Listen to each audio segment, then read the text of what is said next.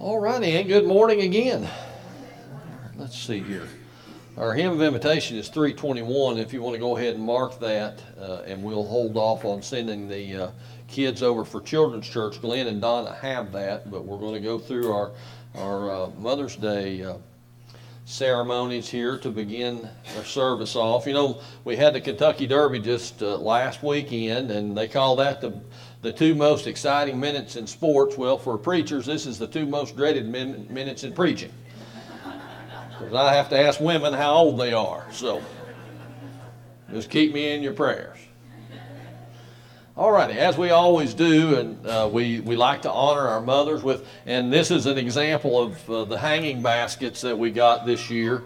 And with the anticipated increase in award winners, I left them over in the fellowship hall. So if you get a basket today, just step over after church and pick up your basket. And for all of our mothers, or all of our ladies, I should say, we have a flower for you on the way out too. So don't forget to pick one of those up as well. All righty. As you know, we always give away a basket to our youngest mother, the mother with the most children present, and then the mother that has the most experience. So I'm learning. You like it, didn't you? So I'll go with the easy one first. If you are a mother here today and you are under 50 years old, would you please stand? I was going to say, we got no moms under 50. Oh, no. All right.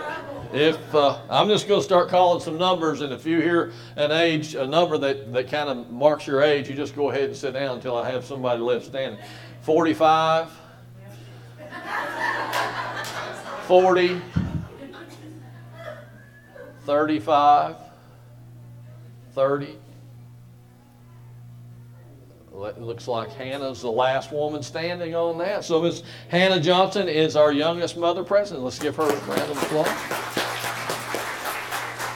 All right.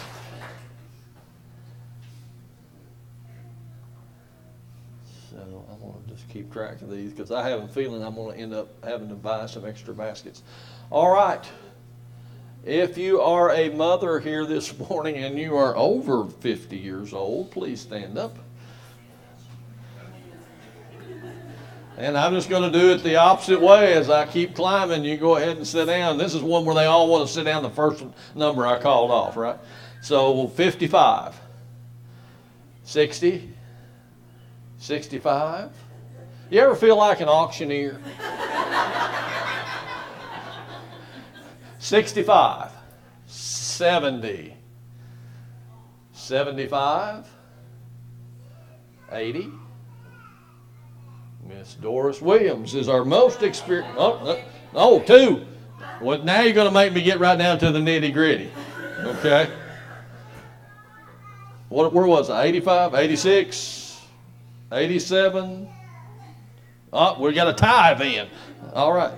Huh? All right, with Doris Williams in. All right, very good. Let's give Doris a round of applause. Okay, if you are a mother and you have at least one child present with you today, please stand up. And I'm afraid this is going to get where it's going to get real busy here for us. So, do we have anybody here that has 3 children here present today? No, stand back up, ladies. You got to listen. I'm asking you to raise your hand. Do we have 3 kids? All right, if you only have one child present, please sit.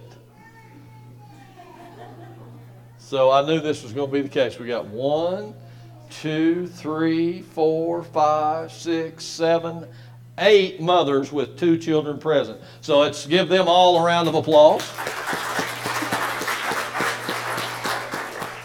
Now, here's the bad thing about it. I have 7 hanging baskets total, so I'm going to have to buy some more hanging baskets, okay? So what we can do is we can get that sorted out after services. But certainly, ladies, do not leave here without a basket or letting me get your name so that I can pick up another basket for you, all right? And let's give all of our mothers and all of our women a round of applause and appreciation. All righty. Let's see here. Glenn and Donna have Children's Church, so anyone 12 and under, let's head over for that. And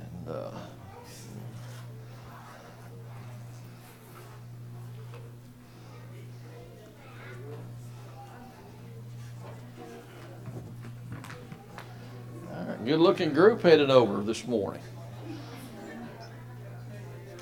And again, I want to say good morning to everybody. Wish everybody a happy Mother's Day, all of our mothers. Just remind you again, in case you came in a little bit later or you didn't hear the first announcement, we will not be having evening services or youth meetings this evening so that you can spend that time with your family and your mothers in particular.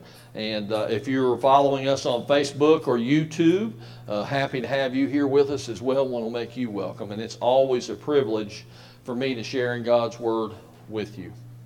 Of course, each year at Mother's Day comes around, you expect and have come to expect a sermon that talks about mothers out of the Scriptures in some form or fashion. And I won't disappoint you on that today, though I will say that the subject of this morning's this sermon, may be one you're not familiar with. As far as women goes in the Bible, that doesn't mean that she's not important. So, and it's not going to be so much about how to be a good mother. It's not going to be so much about how to be good to your mother. But I want us to turn, if you will, over to Numbers chapter 26.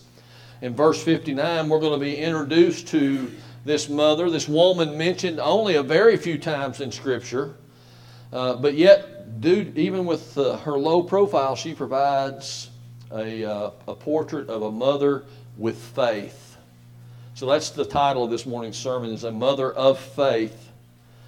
And Numbers 26:59 says this: "And the name of Amram's wife was Jochebed, the daughter of Levi, whom her mother bare to Levi in Egypt, and she bare unto him Amram, Aaron, Moses, and Miriam, their sister." So she's Moses' mom. Somebody we don't often think a whole lot about. You know, we know about Moses. We teach our kids about Moses and leading the children out of Egypt and out of captivity and through the desert. But we don't think about Moses' mom. And that's who we're going to look at this morning. To give us a little bit of background on this story, the nation of Israel had been in Egypt for almost 400 years at this point. And they grew and they prospered there. And before long, they had grown and prospered so much, they became a threat, or a perceived threat, to the reigning Pharaoh. So he forced them into slavery. And then throughout this time, by the sweat of their brows, cities like Pithom and Ramesses were built under the sweat and blood of the captured Hebrew slaves. And he intended to break their backs. But they continued to grow, and they continued to prosper under God's blessings. So he turned the heat up a little bit, and he commanded that the Hebrew midwives were to kill all male children just as soon as they were born. But they wouldn't do that because they feared God more than they feared Pharaoh. So he commanded that the children be, if you found a Hebrew baby, male child, you were to throw them in the Nile River. And the Nile is well known for crocodiles. Now you can find all this in Hebrew, in Numbers as well. Chapter 1 actually of Exodus is where this is at. So he couldn't depend on the midwives. He couldn't depend on anything. We see this reign of terror coming down when Jochebed becomes pregnant with her third child. She didn't have to worry about Aaron or Miriam, but the child in her womb would be fair game to any patriotic Egyptian. Anybody that wanted to throw an Egyptian or a Hebrew baby into the Nile. Can you imagine? Can you imagine that? Living in such fear when Jochebed was called to be a mother. I think of some mothers today. Some mothers in Africa, we don't have it so much here, but you think about Africa where those children are stolen by these tribal groups and male children are taken off and trained as soldiers and female children are taken off and stolen as concubines. It still happens today. We're fortunate that that's not the case here. There are challenges to being a mother in our world today, we know. And it's rare to hear of killings here in the United States except for the free and open abortion laws that we have. Stealing is kind of rare, though you do hear of that as well. And there are forces, and we have to know and understand this, is that there are forces at work which threaten to drown our children. Just like the Pharaoh wanted our children to be drowned in the Nile River or consumed by the crocodiles that lived there. There's forces that the evil one has set loose upon this earth that are still active today. Kids can drown in the river of violence. Kids can drown in the river of promiscuity. Both of those are normalized today in our society. Glorified even. We used to think about that stuff being on the TVs, but now it's not even so much on the TVs. It's on what every teenager has. And probably everybody in this room's got one. Is their phone. So you can carry violence and sex and promiscuity in the palm of your hand and not be without it 24 hours a day, 7 days a week. That's what our children are drowning in instead of the Nile River. They can be drowned in the sea of confusion that is set by the lines being blurred between what is right and what is wrong. And what our society says is evil, now saying it's good, and the reverse. They can drown in the competitive culture that rewards results more than it rewards character.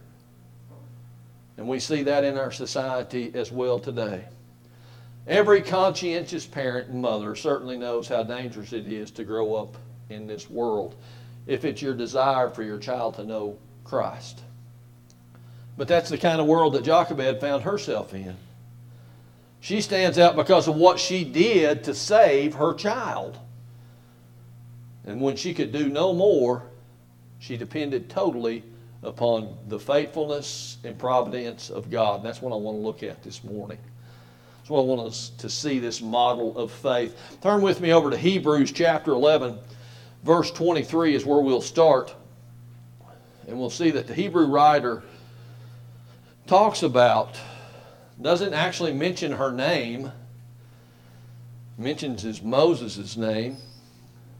It says, by faith Moses, when he was born, was hid 3 months of his parents because they saw he was a proper or beautiful child, and they were not afraid of the king's commandments. So first, Jochebed's faith was a courageous type of faith. See what the Hebrew writer says? That by faith he was hid for 3 months. And they weren't afraid of the king's commandments. How do you do that? You do that by having deep, abiding faith in God, knowing that what the king had commanded was wrong for her to do, and she would not comply with that. And we today can take strength, and our young people and young mothers and mothers that's not so young can encourage young mothers to use God's word as their standard and have that kind of faith.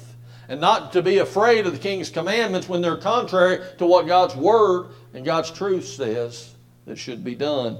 And that's why we see the Hebrew writer mentioning her, but not by name. Though the king said that all male Hebrew babies had to be thrown in the Nile, they disobeyed. They disobeyed. They hid Moses for 3 months. Now that takes courage. And think about how hard it is to hide an infant 3-month-old. You know, they're kind of noisy. I know when Jared was born, we couldn't hide him. He made too much noise all the time. And these little babies, that's what they do, is they cry. They make noise. They require care. But they decided that's what they were going to do. They didn't throw them in the river. We often think of faith being something that's passive, this let go and let God, but faith is an action. Faith is real. It's an active thing that we have to participate in. It calls us sometimes to do risky things, like mothers who are unable to have children adopting, to save a child from a life maybe inside of an orphanage of their whole lives or until they return to adult age. That's kind of a risky thing. Maybe it's a mother who wants their child exposed to the Word of God, and over the objections of a husband still continues to teach because she knows that's what God would have her to do, is to teach about Jesus Christ. Maybe it's a mom that gives up a lucrative career so that she can stay at home with her children. Maybe they can't even do that, but they provide some kind of godly care through a godly family member, or a grandmother or aunt or someone that is able to do that.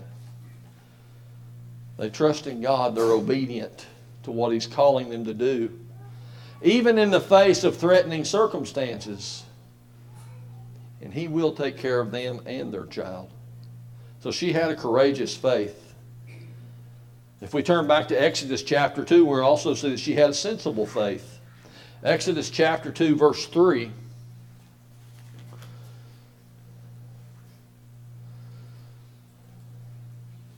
And when she could no longer hide him, she took him for an ark of bulrushes and dabbed it with slime and pitch and put the child therein, and she laid it in the flags or reeds by the river's brink or the bank. She had sensible faith. After 3 months of hiding Moses, she saw the handwriting on the wall. She knew that she was going to have to come out and be seen, and couldn't just leave the baby inside the house all day unattended. So she was going to have to either throw him in the river literally to obey the king's commandment, or she'd have to do something different. So she makes a little wicker basket, weaves that reed basket, covers it with tar, pitch, and slime to make it float, and puts it in the reeds along the edge of the bank. And it's kind of interesting, the same word that they use there here in verse 3, that she could no longer made a ark of the bulrushes. Ark is the same word ark that's used for Noah. The same exact word, same meaning. And just like Noah, Moses was placed in this ark and was closed up and at the mercy of the elements, or in the full and complete care of God. And we see that's what the case is here.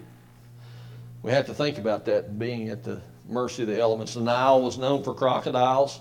3 months old, Moses was completely helpless in the river. But notice she was not careless. She was sensible in what she did. She didn't just send him floating down the river. She placed him among the reeds on the river's edge of the Nile. And we'll find out here in just a minute that this is where she placed him, was where the Pharaoh's court, the women of that court, gathered to bathe, or maybe to go down just to play in the water. So she didn't just like throw him out there and say, "See you, Moses, have a nice day, maybe I'll see you again sometime." She forethought in all this. She herself stood by the reeds. It would be something that would throw up a flag. But that's not the case. She sent Miriam, a young girl, far too young to have a child, so it couldn't be associated with being her child. So we see she had cleverness. The cleverness of a mom. Part of sensibly knowing how to improvise on the spot. Moms are good at that, aren't they? From making up games to satisfy a restless child, to first aid for a scrape or a cut, trying to make things fun when things are otherwise boring for a child. Moms have that ability built in for cleverness when it comes to their children. But sometimes sensibility is required. And sometimes it's much more consequential. Mother have to choose to give up their child. give up their child for adoption, because it's not because she doesn't love her, just there's no means, there's no way. That used to happen, was very common years and years and years and years ago, that a young girl would have a child and give it up for adoption. Sadly, today, the first option is they just go ahead and abort the child.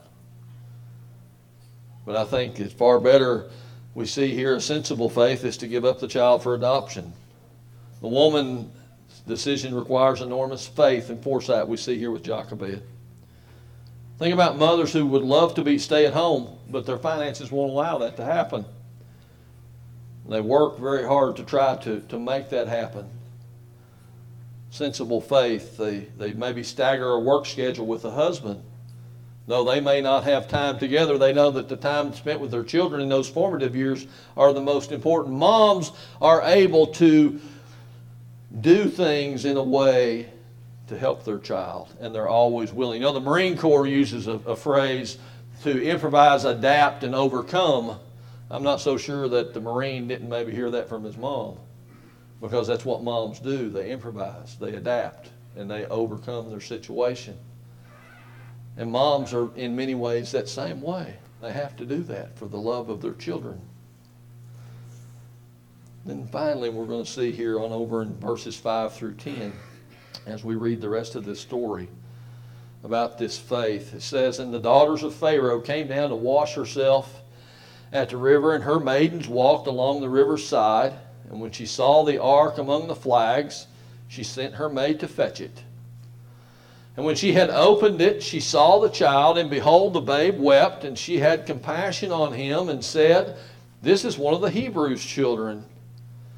And then said his sister to Pharaoh's daughter," that's Miriam, "Shall I go and call to thee a nurse of the Hebrew women, that she may nurse the child for thee?" And Pharaoh's daughter said to her, "Go." And the maid went and called the child's mother. And the Pharaoh's daughter said unto her, "Take this child away and nurse it for me, and I will give thee thy wages." And the woman took the child and nursed it. And the child grew. And she brought him unto Pharaoh's daughter, and he became her son, and she called his name Moses. And she said, "Because I drew him out of the water." We see here where Jochebed's faith, her courageous faith, her sensible faith was rewarded in this area, in this story, in this account of Moses. Moses floated along the bank of the Nile. The daughters of Pharaoh seen the baby. "Go get that reed thing. Go get whatever's in there. Bring it to me." They opened it up, and there's a baby. And right on cue, what does the baby do? He cries. And what does any woman, the maternal instinct kicks in when the baby cries. What do you want to do? You pick it up, right? And once you pick up that little baby, you've committed. And that's exactly what happened. And Miriam automatically steps in and says, "You want me to go get a Hebrew woman to nurse that child for you?" Yes, go. So not only was Moses protected, and really, in a broad sense, Jochebed complied to Pharaoh's demand. She placed her son in the river. This didn't say he couldn't place him in an ark. So his own household, the instrument by which Pharaoh said should be dead, saved Moses. And his own household, which condemned Moses, was going to be Moses' salvation. And Jochebed, and I could imagine being a mother thinking, I'm going to have to give up my child at 3 months and never see him again. But that wasn't the case either, was it? Because Pharaoh's daughter needed someone to nurse the baby. And Miriam said, "You want me to find someone?" "Yes, go." So not only did she get to raise Moses, she got paid to do it. That's a pretty good deal for her. "I will give thee thy wages," Pharaoh's daughter says. So we can see how her faith is rewarded.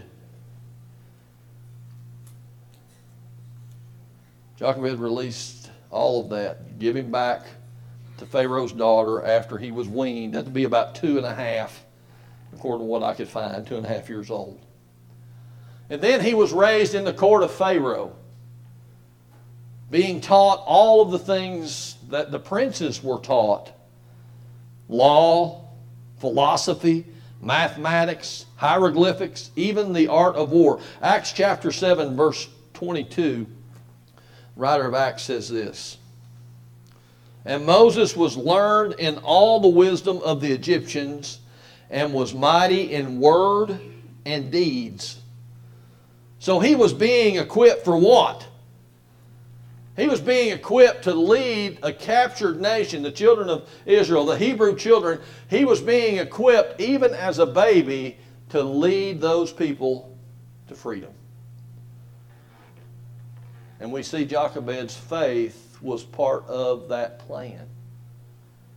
And that's how come it's so important for you as mothers and us as parents, really, to develop that kind of faith, a courageous faith, a faith that's sensible, so that we can display that to our children and help them to develop that in themselves, so that they will come to know Jesus Christ as their Savior, and they will be able to fulfill God's plan in their life for them. That's why I wanted to look at a mother of faith today, because it's becoming a rarity. We need more faithful mothers. We need mothers like Jochebed that will stand in the face of government decrees and say, "This is wrong, my child, my loved one, my beloved. Let me teach you the right way." Those that are willing to say, "No, I'm not raising my child that way, even though society demands that I raise my child that way. I still fear God more than I fear man, more than I fear the Pharaoh."